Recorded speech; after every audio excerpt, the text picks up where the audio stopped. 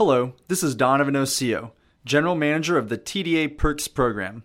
Welcome to another episode of Cut to the Chase. This podcast is brought to you by the TDA Perks program and SoFi. TDA Perks provides TDA members access to good products at good prices, outstanding discounts, and real customer service. And it brings you need-to-know information to help you and your practice succeed. If you're a young dentist, your dental school debt is likely looming over you. Understanding your options will allow you to decide which is best for you. And that's what this podcast is all about.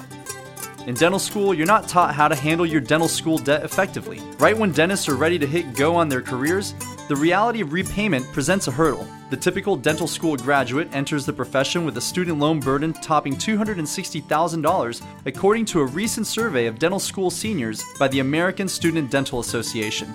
That's $70,000 more than that of the average med school grad, according to the Association of American Medical Colleges. The good news is, you can expect to earn nearly $7 million over the course of your career, even after repaying all your student loans. So sure, your education was ridiculously expensive, but you'll likely make that money back and more. It's important to have a plan for paying down your debt as efficiently as possible.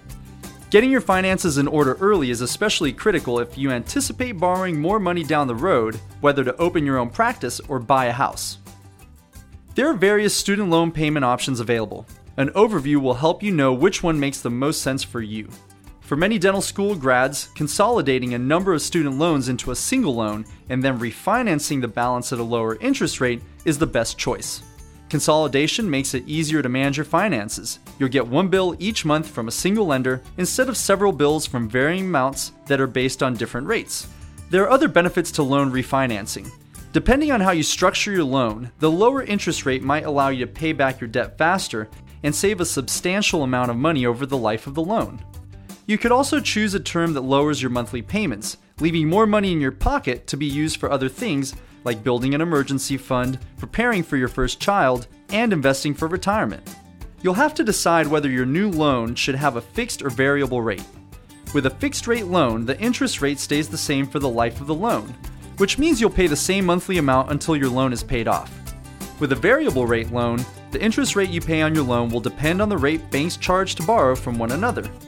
That rate changes month to month, so you can expect your payments will change each month too.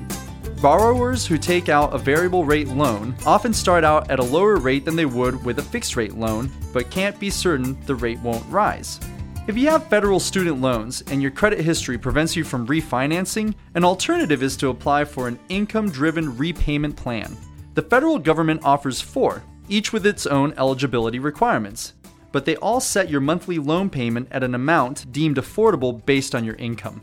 If you qualify for the so-called income-based repayment plan, or IBR plan for example, your monthly payment will be limited to 10% or 15% of your discretionary income depending on the date you first borrowed for school. The repayment period for this plan and the 3 others ranges between 20 and 25 years, and any remaining loan balance after that term is up is automatically forgiven. That sounds great until you consider the possibility that you'll pay back your loan before those 25 years are up. In addition, the interest you'd pay over the life of that loan may be higher than it would have been if you refinanced over a shorter term. And even if you do have a remaining balance when the plan ends, the forgiven amount may be considered taxable income under IRS rules. The math might work out in your favor, but take a close look before you commit. There's another path to dental school loan forgiveness. Start your career at an eligible nonprofit or public service agency. Work for a local, state, tribal, or federal government organization, or for a nonprofit organization offering public sector services, and you may be eligible for loan forgiveness after just 10 years in an income-driven repayment plan. Even better, you won't owe federal taxes on your remaining balance. There are also a number of national, including military, and state loan repayment assistance programs that reward dentists for providing service to certain segments of the population. The Indian Health Service Loan Repayment Program, for example, offers dentists who serve American Indian communities $20,000 per year toward the repayment of school loans. However you decide to tackle your dental school debt, remember, you're only at the beginning of your career. Before long, your student loans will be a thing of the past, just a hurdle you had to clear so you could follow your dreams. Refinancing student loans with SoFi can save borrowers money.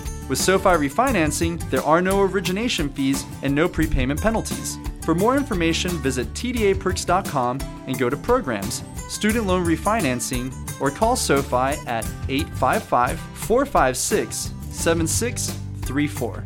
Meet you here next time. Music provided by Audionautics.com.